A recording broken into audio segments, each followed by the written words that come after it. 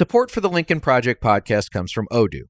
If you feel like you're wasting time and money with your current business software, or just want to know what you could be missing, then you need to join the millions of other users who've switched to Odoo.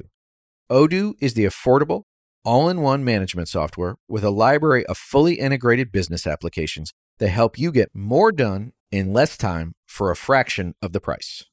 To learn more, visit odoo.com/Lincoln. That's odoo.com/Lincoln. Odoo, modern management made simple. Hey everyone, it's Reed. Before we get started, I want to let you know about something exciting. Today, the Lincoln Project is launching our Take Back the Flag initiative. For too long, too many Americans have been afraid or worried to fly the American flag because they think it's associated with Trump or some sort of right-wing extremism. Guys, it is not their flag. It is not his flag. It is our flag. Please send us photos of you and Old Glory to info@lincolnproject.us and tell us why you are happy to fly the American flag. And now, on with the show.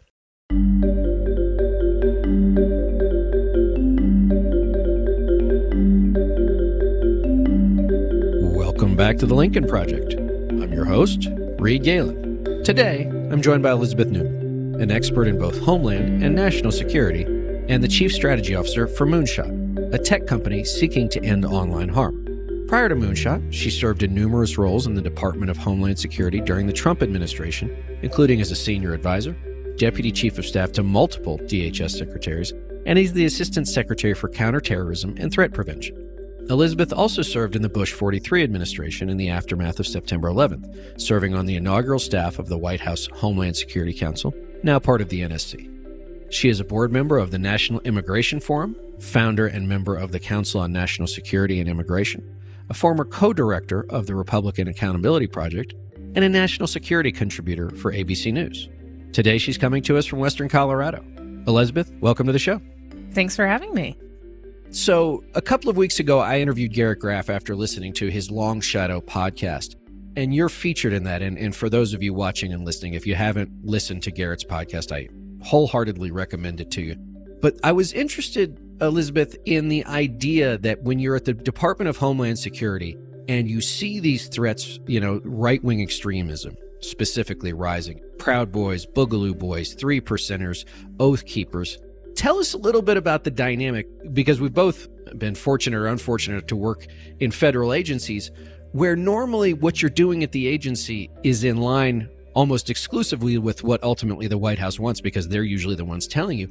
But in your situation, you're trying to combat a threat internal to the United States, but if you get too loud about it, the person who most doesn't want you to do that work, the President of the United States, will shut you down. That's right. And I was fortunate to work for secretaries that were adamant that we lean in and address this threat with the seriousness that it deserved.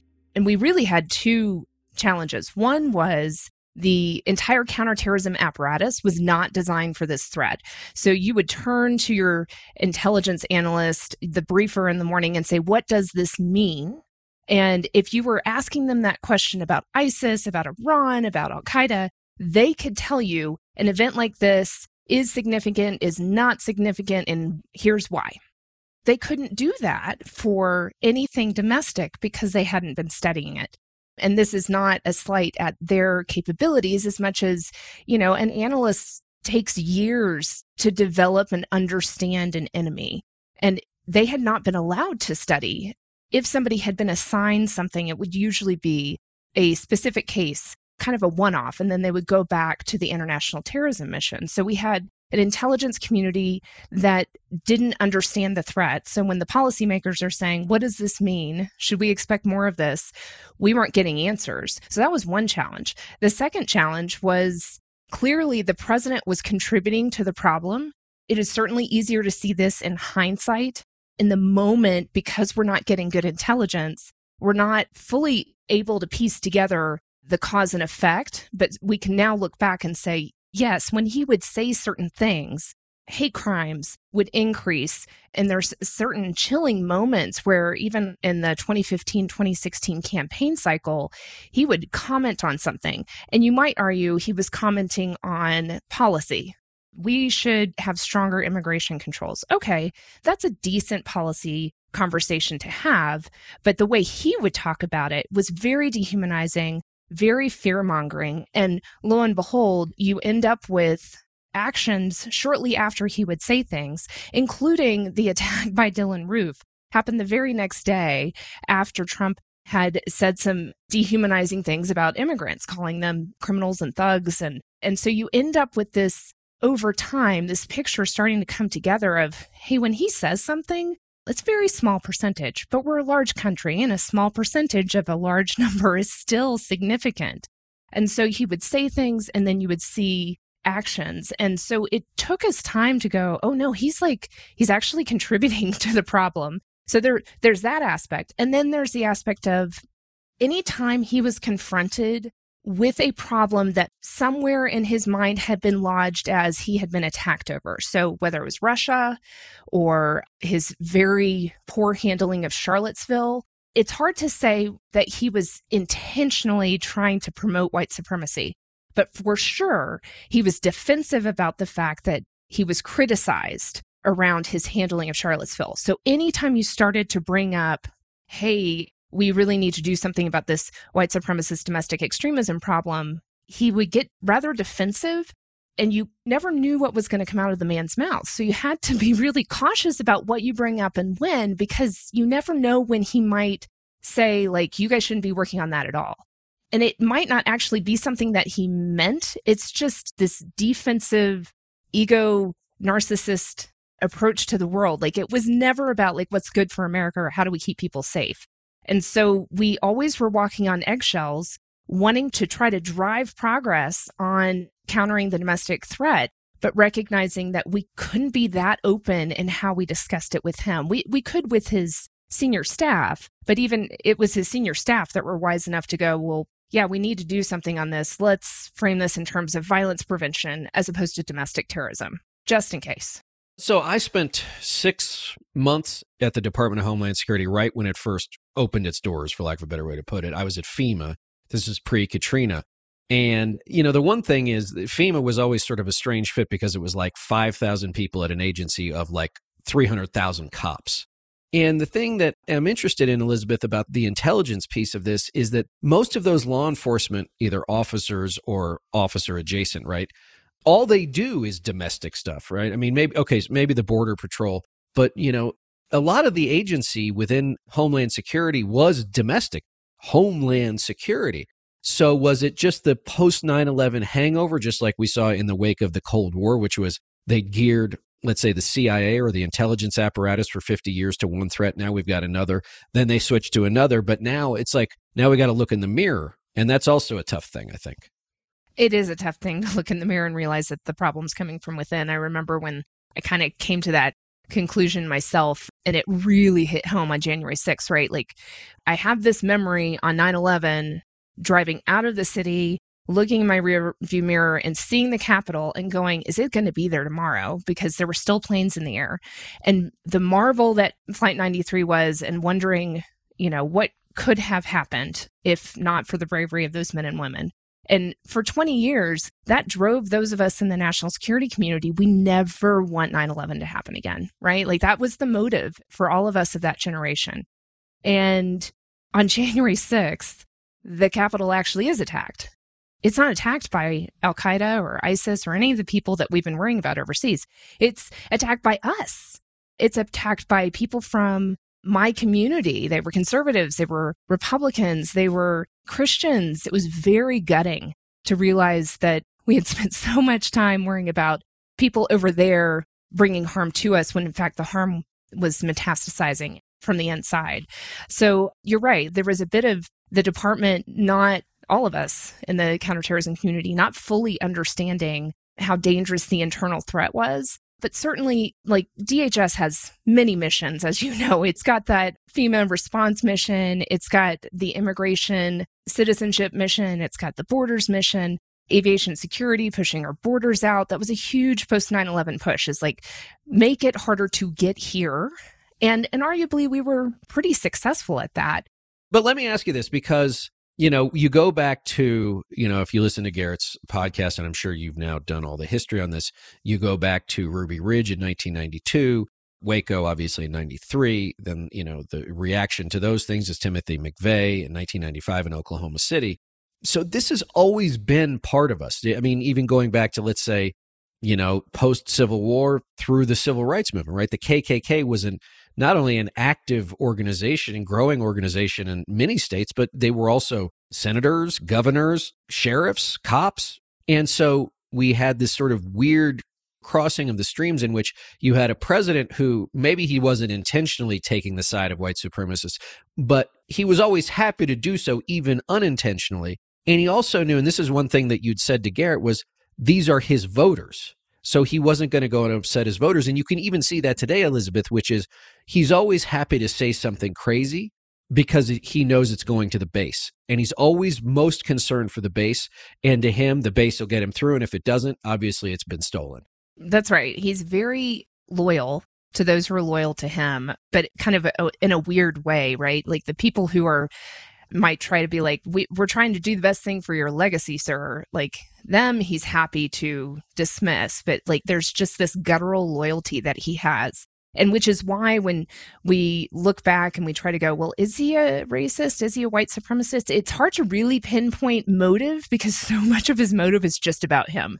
So there's no doubt that he said racist things, and there's no doubt that he was promoting and encouraging ideology around the white power movement, some of the anti-government extremist movements. He was bare minimum complicit in empowering those groups. Does he actually believe it? It's hard to say. I think he cares mostly about himself, and he saw them as loyal to him and as a way for him to win the presidency and maintain power. And he's not opposed to violence, right? I mean, we heard him during the 2015-2016 campaign, knock the hell out of that guy. I'll pay your legal bills, right? I mean, as an old advanceman, we were talking right before we got on, like violence at a rally was a very rare thing. I don't know that I ever saw it. And once in a while, a protester, the police would be asking them to leave or whatever. But violence was something that was just unheard of. But he encouraged it, whether or not that was amongst people who were there to protest him, certainly towards the media, right? All those pictures we still see, and they still talk about, the media and their crooks and they're out to get him and they're the elite and everything else. And the people standing at the bike rack in the press stand screaming at him and calling them traitors. So he was never afraid to engage in that sort of rhetoric. We know that Kyle Rittenhouse, who shot 3 people, killed 2 of them in Kenosha, had been to a Trump rally. We were talking about, via email earlier, the Tree of Life Synagogue in Pittsburgh. The trial's going on. I think it's about to start or it's already started. Another guy that's, another young guy with an AR-15 who is radicalized online, the guy in Allen, Texas, right, with the SS flashes and the swastika on his chest. And so my question is, how do you see this threat today? And then is it going to be the lone gunman or it didn't seem to me that the Proud Boys were ever the United States Marines, right? Like they weren't that organized. There were a lot of them, and they were happy to fight in the streets, but they didn't seem to be a particularly well-organized and well-drilled sort of, fighting club, I guess. I think that's right. And even when the Proud Boys got that attention from the debate where he told them to stand back and stand by, I was least concerned of all of the groups out there. I'm least concerned about them. And when it comes to the threat from a security perspective, groups are easier for our current tools, our current law enforcement tools to be able to disrupt. Like if there's a group out there trying to plan something, it is easier for us to detect it and disrupt it through those traditional tools. The lone gunman or the lone mass attacker is much harder to detect. And that's where we really need different tools. And we can talk about that in a minute. But in terms of like where we are in the threat, it is exponentially higher than it was just a few years ago. We're in the 9th year of a sharp uptick in domestic terrorist activity. There is no sign and indication that it is lessening, rather that it's increasing. There were an average of 31 people killed every year by terrorism from 2015 to 2021. That's when the stats were kept, with the exception of 2020 when we had fewer mass gatherings. But the 20 years prior, when they started collecting data in 1994, there were only 3 years where the number of people killed exceeded 8. So we went from like an average of 8 or less to now 31 people a year killed by domestic terrorists. If I were to tell you that those 31 people are actually being killed by ISIS or by Al-Qaeda, you can bet that the federal government's action would just, on the alarm bells would be ringing, we'd be throwing money at the problem. It would be a massive effort to try to address. But because it's domestic and because we keep framing it as lone gunmen as opposed to a movement that has been around for really over 100 years, but in the current form over the last 40 years, it's easy for us to just think it's random, but it's not random. Right. So they're individuals, but they're connected somehow. Exactly. They're connected to this mass movement. And the other piece that often makes it difficult to communicate and why it's kind of their asymmetric advantage, their ideology is constantly moving, and individual attackers are more and more likely to build their own ideology. We call it ideological fluidity. So you can find the Latino who is a white supremacist, and you, as an American white person, might think, well, that's contradictory. But if you dive into what he had been exposed to, it's not at all contradictory. There are Nazis in South America and Argentina, and there is a white supremacist ideology among Latinos. Now, it's not very prevalent, but it does exist. And the basic idea is, even if it might vary depending on the person, is an idea of supremacy. Like, my race, my people are better than everybody else, and we should dominate, or we are fearful that we are losing our place in society, or we're losing our ability to do what we used to be able to do. I mean, when you take a step back, what extremism actually is this idea that somehow your group, however you identify, is being threatened by some outgroup, and your success or survival is being threatened. And you can just stop with that.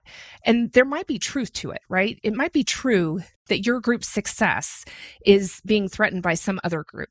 The next step that makes it extremist is that your solution to that problem is hostile action.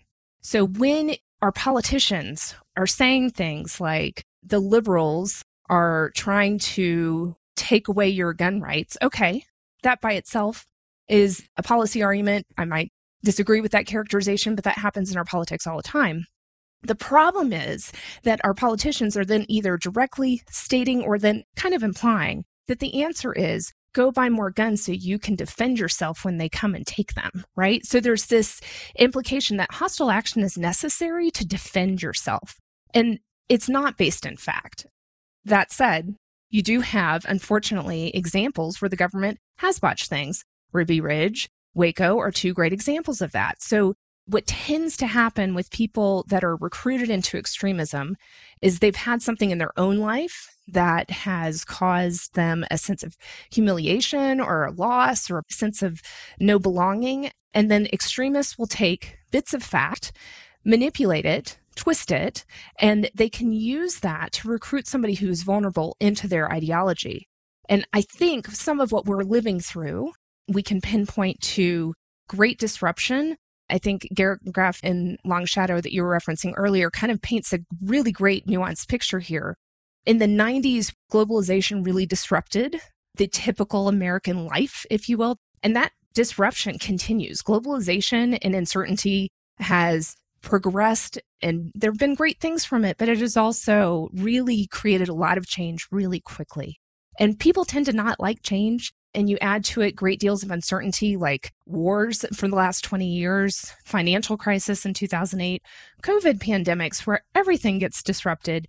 You're dealing with mass uncertainty at a nationwide scale. It's not surprising that for some Americans, the way that they've dealt with that great disruption is looking for black and white answers that extremists offer. Extremists prey on uncertainty. They prey on people who've gone through great trauma. And it's not surprising that we now have more people that are radicalizing or are radicalized because of the experience of the last 15 years. So let me ask about those that are doing the radicalizing. Are they on a big, black fishing boat and they're tossing a net into the ocean of humanity and, hoping they pull enough people out? Have they identified these people individually? I mean, I know that this kind of rhetoric is everywhere. And one of my last guests, Yale Eisenstadt, talked about how Facebook actually created, a fake profile of a woman, conservative, but not crazy. And within 3 days, she's being invited to these groups. She doesn't, they don't have her join any. And then within a week or 10 days, she's just being blasted with vast right-wing misinformation, disinformation, really ugly stuff. So is it like, do they find the one guy, the veteran, who's the Timothy McVeigh, for lack of a better way to put it? Or is it they just sort of blast it all out into the ether and hope that somebody picks it up? Both. And is it even that organized, frankly? There are certain people, individuals who are more sophisticated than others. One of the advantages, and probably one of the reasons we were flat-footed on the domestic violent extremism front, is that there's kind of a well-known phenomenon that among those who gravitate towards groups that are white supremacist or anti-government, there tends to be a lot of infighting. There tends to be like personality types that just don't get along with people. And so they kind of self-implode. And so you often hear law enforcement who infiltrate and who work with these groups to try to make sure they disrupt things say, like, we have to do it because you never know when somebody actually will be sophisticated enough to pull something off. But they often kind of get in their own way. And so the groups, something to be concerned about. But like I said, that's not where most of the violence comes from. The violence tends to come from the mass attacker and the person motivated for that. It might be pure ideology, like I am concerned about the Great Replacement, and so we need to kill Jews. That's what the Pittsburgh attacker, the Tree of Life attacker, his motivation seems to be primarily an anti-immigrant and believing that Jews are behind the Great Replacement, which, by the way, is a conspiracy theory that's been around for centuries, right? It's like totally false, but it just kind of retreads. It's sort of like the Control-Alt-Delete of extremism, right? Which is, when we've sort of run out of the thread, let's go back to the Jews. Yes, it's so true. And I was at a symposium at Georgetown on some of these anti-Semitic conspiracy theories that have been around for a long, long time. And somebody framed it as like behind every other violent extremist ideology, you will find the anti-Semitic conspiracy theory is like one of the basis for whatever they believe.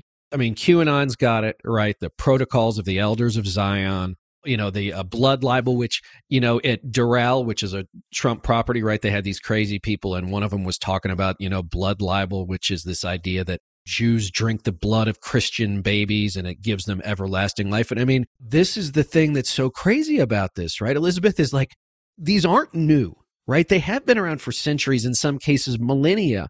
But now, the information superhighway, which is zipping this stuff all over the country and all over the world. That's exactly right. And so I said both and to the question.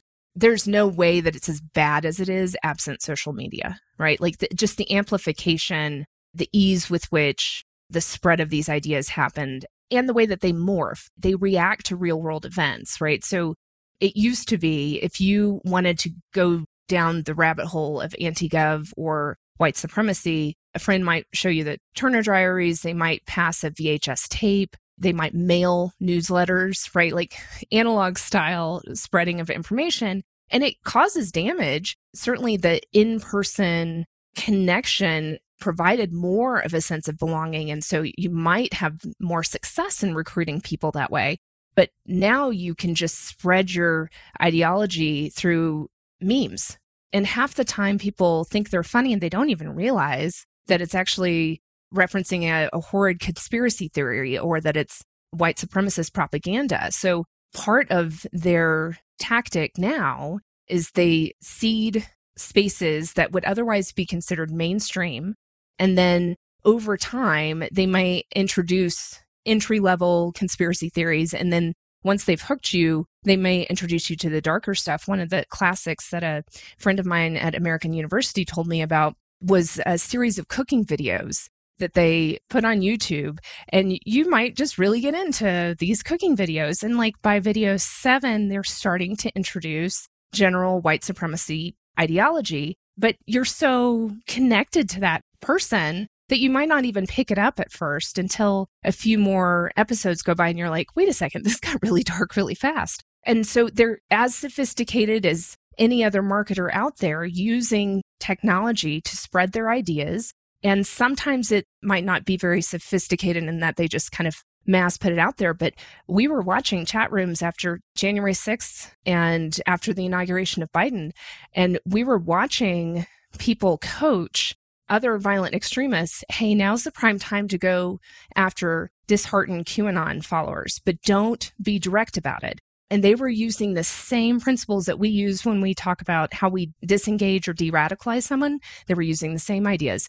Give them a sense of empathy, give them a sense that they still belong, that you have a better solution for them, but you don't want to come right at them trying to counter their QAnon ideology. You want to just be with them in their disappointment and their anger.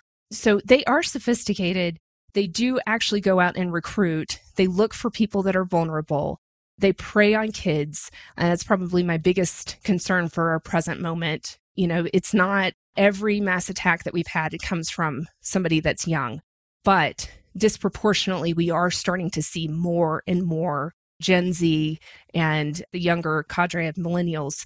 And it's, for me, it's not disconnected from how online they have been growing up and how much the way social media has formed their identity.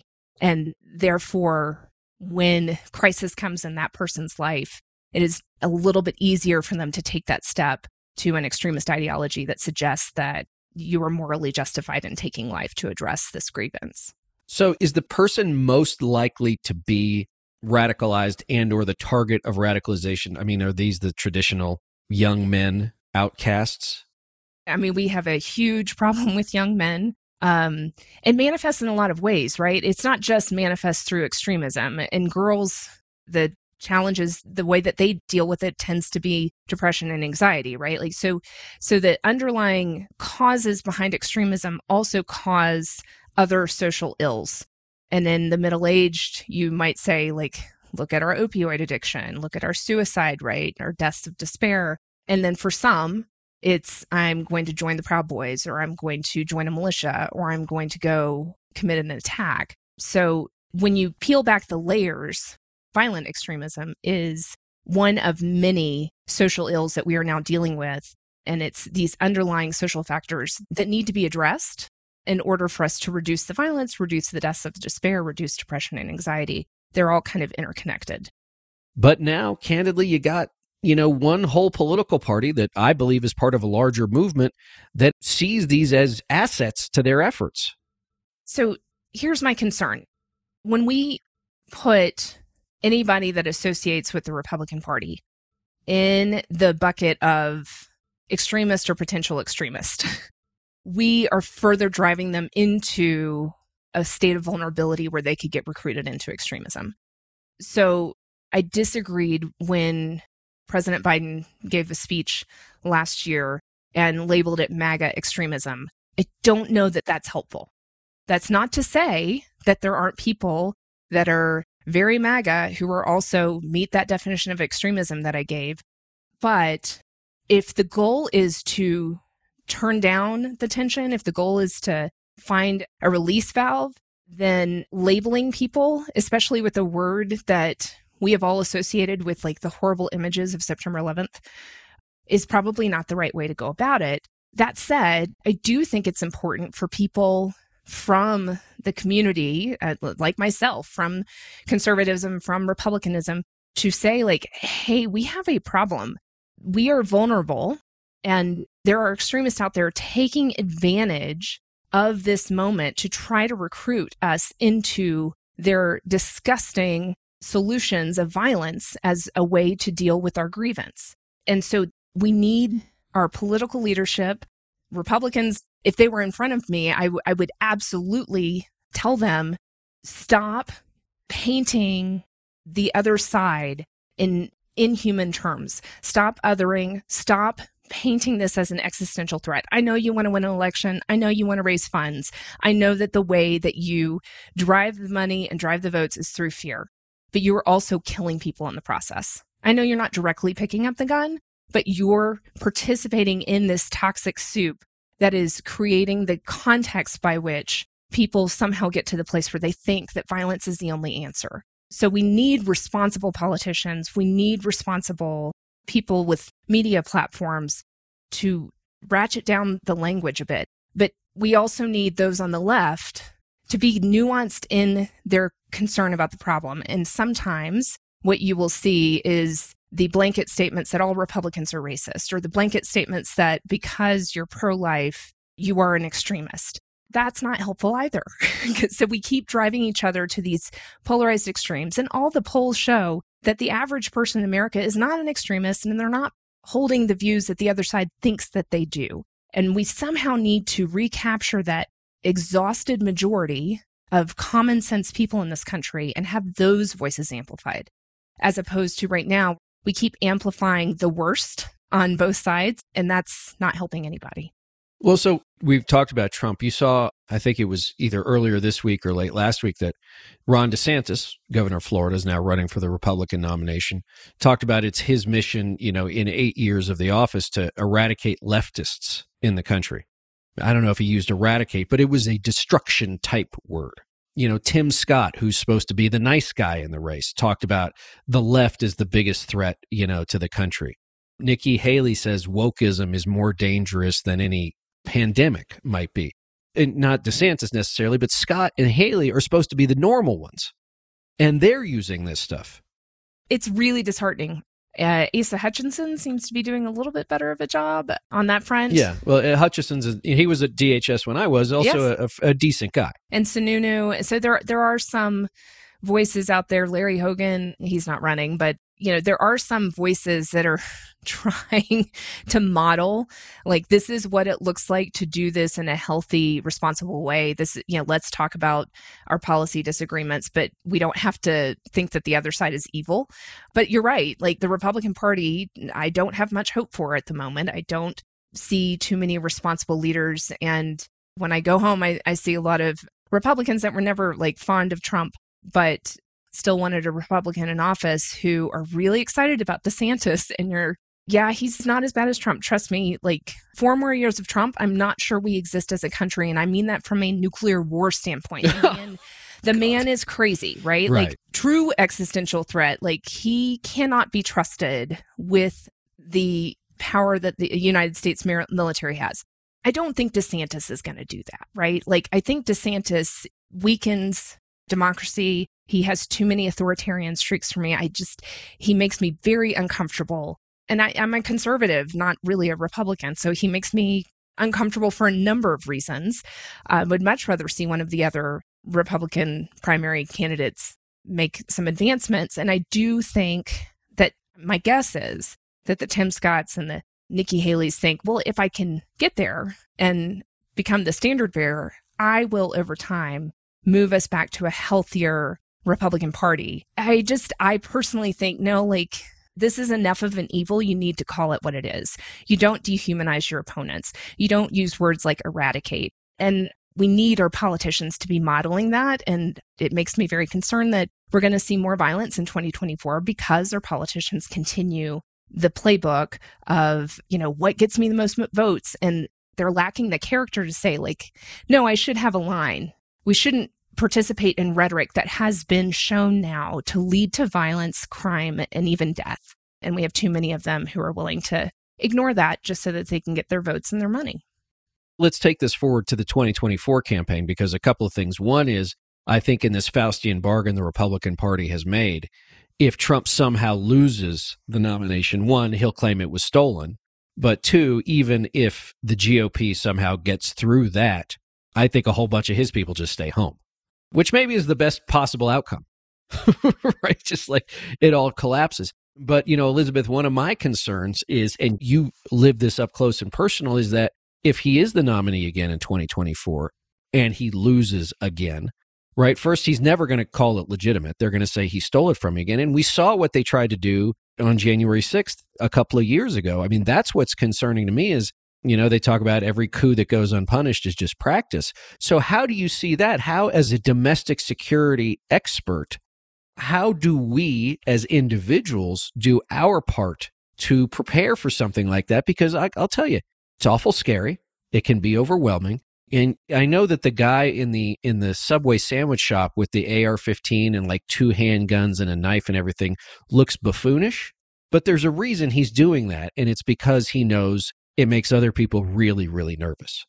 I am somewhat hopeful, but I do tend to be accused of being an optimist. Well, that's good. We need more of you. If he were to win the Republican primary but lose the general, part of what made January 6th seem to work was the fact that you had organized groups like the Oath Keepers. And those folks have now been convicted of seditious conspiracy, which is historically a very difficult thing to convince a jury of. And they're going away for quite some time. I don't know that you're going to find too many Americans who are willing to put their neck out, especially knowing that, hey, Trump can't pardon them. So before the election, they might be willing to do some things, assuming that he's going to win and assuming that he will pardon them. So I do anticipate that you could have some problems during the election process. I do think it's less likely that we would see a repeat, in part because I think the Justice Department is doing a remarkable job, maybe arguably a little slow, but they're doing a remarkable job of holding people accountable. And that has a chilling effect on that mass political violence. It does not have a chilling effect on a lone gunman. So they're seeking the death penalty of the attacker of the Pittsburgh Tree of Life shooting. And one of the arguments is that it's a deterrence effect. And I just don't see evidence in what we know about mass attackers that the death penalty would deter them. It should be, whether you seek the death penalty or not, should be done for justice's sake. Well, not only that, you have to assume they went in there thinking they weren't walking out, right? That's exactly right. When somebody gets to that place of, I'm going to go do something, part of the glory that they are seeking and the significance that they're seeking is in death. So those types of things, the justice system doesn't deter a lone attacker, but it can deter that mass political violence movement that we saw on January 6th. And then as to your question of what we should be doing, what we can be doing, here's the good news. And I don't think we talk about this well enough in our country because there's a lot to be focused on that's really bad. 9th year of spikes in domestic terrorist attacks and plots, and more people, like significant numbers of people in this country that at least cognitively, maybe not, they wouldn't take the steps, but they believe that violence is sometimes necessary to achieve their political aims, which, by the way, is the definition of terrorism. So, like, there are a lot of reasons to be concerned about the state that we're in. But we have been doing 20 years now of research on why people radicalize and what we can do to reduce the factors that lead to radicalization. And the government now has a structure in place. This is part of what we worked on during the Trump administration. The Biden administration adopted it. And we've been working quietly to try to build up capability in all of the states to be able to build resilience in vulnerable spaces. And then really importantly, what we call secondary prevention is training bystanders to know the signs and indicators of somebody that's radicalizing and being able to get them help before they cross a criminal threshold. And critically, where we have gone kind of askew in the country is that we have always just defaulted to calling law enforcement. But because of the wonderful protections we have under the Constitution, law enforcement can't do something to disrupt if you're not criminal yet, right? So we want to move upstream. We've learned that it's much easier to prevent radicalization than to try to de-radicalize. Right, because that's sort of like dealing with an addict, right? That's exactly right.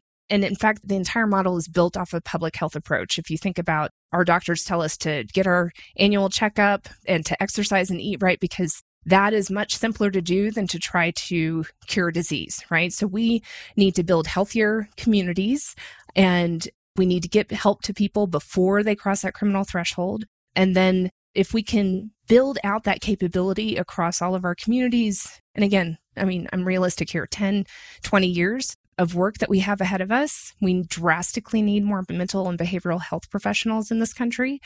But if we could do that, I do think that we start to turn the tide of the violence we're seeing in this country. And the thing that each of us can be doing is we can get outside of our bubble and talk to people that think differently than us. We can model for our kids what it looks like to respectfully disagree. We can be kind and empathetic to people that are going through rough times. And if you have a loved one that you're concerned about, like their behavior has changed, they seem to be making references to things that you suspect might be a conspiracy theory or a white supremacist thing, don't turn a blind eye to it. Try to get them help. If they're your child, you can kind of require that they go to counseling, right? But if they're an adult, it's a little more challenging. And there are groups out there, and I'm happy to give you some of the names of these groups and you can put them in the show notes. But there are groups out there that can come alongside families to help them if their loved one is in the process of radicalizing and needs additional help to pull them out. But the most important thing is if you're in relationship with somebody that is radicalizing, it's not to reject them. It's not to argue with them about their ideology. That just pushes them, right? That pushes them away, and it creates more psychosocial need, right? Like they feel more humiliated. They feel like they have less belonging. What we know changes people is when they feel loved and when they feel heard. And it's not like it's a magic bullet and it takes a long time. But the most important thing you can do is if you see somebody you know needs help, try to get them that help and try to stay in their life. Those two things are really important. And then we all can just be a little bit kinder. And it sounds so kindergarten, but seriously, we are a very mean country right now, and we need to decide to be different. We need to decide that the person I'm interacting with on the other side of the grocery line or in the parking lot or at work is a human being worthy of respect and kindness, even if they're mean to you. I mean, it's kind of a hard thing to do sometimes, but love is the antidote to fear and hate. And we need to start practicing that. Along these lines, so tell us about Moonshot. Yeah. So the company I work for has been around for about 7 or 8 years, and they developed in partnership with one of Google's think tanks, Jigsaw, something called Redirect. And so we, in the online space, when people are searching for harmful content, we have technology in the background that is able to kind of figure out what might be going on in that person's life and offering them up an ad that they can voluntarily click on. So it's nothing is forced, and we don't know who the person is. It's all privacy protections, but it allows an off-ramp for somebody that might be searching for harmful content. And what we've found is like when somebody's searching for a harmful group, like I want to join the KKK, when we offer them an ad that says, you know, are you feeling lonely? Would you like to talk to somebody? We have a pretty high click-through rate, and it appeals to people. Like it's giving them an opportunity to connect maybe with a counselor, maybe with some, you know, alternative content that kind of lowers the temperature. Kind of depends on what they're searching for, but that's kind of where they started. And then we work with tech companies to help make their services safer. Would love to see the tech companies doing more on that front. Why don't they do more? Oh, it's got to be profits, right? The people that I know that do trust and safety work or have done trust and safety work at the tech companies are amazing people, and they do great work, and they have sounded the alarm, and sometimes it's just about the profit. And so that's why I've kind of come to the conclusion we need to regulate. But of course, that requires Congress to act. And well, that doesn't seem like it's going to happen anytime soon. So it's rather frustrating. But, you know, on the Moonshot stuff and the redirect, which I think is fascinating, I think is a great idea. I don't remember who I talked to, but I've talked to somebody else, which is, you know, there's no friction right now between someone who might be radicalized and the tools that someone might employ directly or that the algorithm will serve to them. So it's just like if you can just give them that off-ramp, maybe they back up and they get back on the highway. But every time you do that, and if you do it more and more times, right, then it's like, oh, okay, all right, maybe I'm not so bad, right? Or to your point, there's a community group, right? It's always going to be easier with someone you have something in common with, someone who lives near you, someone who has a common background or whatever, same job, whatever it is. Because you're right. Look, we pride ourselves in America on our sort of rugged individualism, although we're less rugged than we ever are. But that is also antithetical, Elizabeth, to community, which is sometimes, yeah, we do need each other. I mean, no one's anywhere on earth is living by themselves, right? I mean, maybe there's one guy, who's decided to go quote unquote off the grid and he can figure it out. But for the most of us, like we need a gas station, we need the power to come on, we need the garbage to be picked up, and we don't do those things ourselves. No, we don't. The beauty of Western civilization, prioritizing the individual has led to amazing things. We're kind of at maybe I'm hoping the end of the pendulum swing where people go, oh, there's only so much goodness there. Like we need each other. We need community. Whether you look at it from a spiritual perspective or a biological perspective, we're just not made to live by ourselves. And part of the psychosocial factors that are driving all of these ills, the violence, the extremism, the deaths of despair, the anxiety and the depression, it all kind of comes back to this space of somehow not actually having healthy, good, in real life human connections. Right. Analog life. Because it is very easy, with the exception of eating, drinking, breathing, and going to the bathroom, right, and sleeping, like you can live your whole life on this, right? Someone I interviewed said, the average teen is spending 9.5 hours a day on a screen, like not good for anybody. First and foremost, the teen, right? Yes. And you had the Surgeon General finally put something out. I was so pleased to see this, that warning about the impact that social media has on youth. But why is that such a big deal? Why is that so controversial? I mean, we all know it. We're all living. If you've got kids of a certain age, we're all living it. What I'm hopeful is that by just kind of calling it like it is, that if you go back to like 5 years ago when some of the data started coming out, there was this big push that we don't know that it's causal. We think it's just corollary. There's lots of other stuff going on. There's now enough data there to say, no, it's causal. Smoking is actually bad for you. Yes, that's exactly right.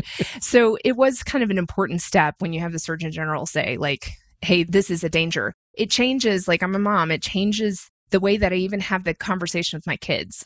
No, you're not getting a phone. I know some of your friends have it, but I wouldn't hand you a cigarette. I wouldn't hand you alcohol. And now there are doctors that can tell us that this actually hurts you. It hurts your brain. It hurts your emotional health. It hurts your ability to develop into a functioning adult. So no, you don't get that phone. And it makes it easier. It gives me as a parent a permission structure, right? To be able to hold the line and to engage with other parents and say hey, I think we can do better. Parents that are 10 years ahead of us, they didn't know any better. So when they're handing the iPhone to their 12-year-old, no parent in the right mind would be hey, let me give my kid something that's going to depress them. Nobody would do that.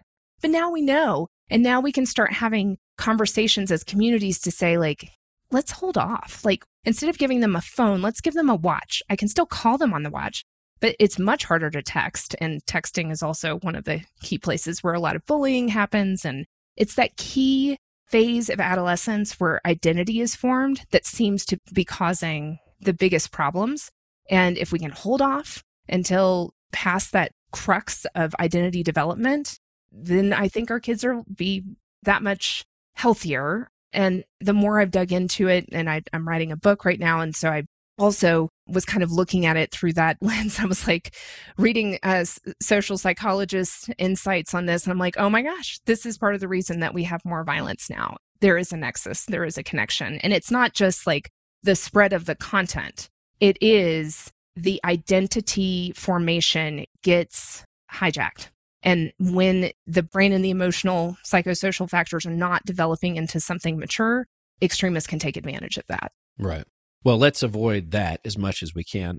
And when your book is finished, we'd love you to come back. Okay, tell us where we can find you online, where we can find your work online, and where we can find Moonshot.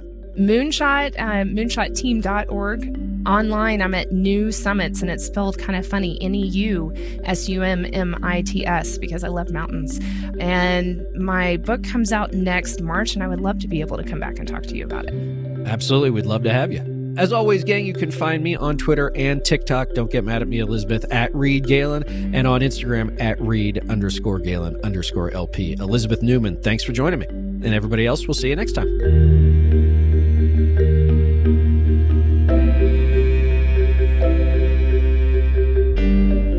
Thanks again to everyone for listening. Be sure to follow and subscribe to The Lincoln Project on Apple Podcasts, Spotify, Google, or however you listen.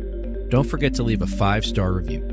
To connect with us, follow us on Twitter at Project Lincoln, and for more information on our movement, to join our mailing list, subscribe to our newsletter, or make a contribution to our efforts, visit lincolnproject.us. If you want to message the podcast directly, please send an email to podcast@lincolnproject.us. And if you want to personally join the fight to save our nation's democracy, visit jointheunion.us. For The Lincoln Project, I'm Reed Galen. I'll see you on the next episode.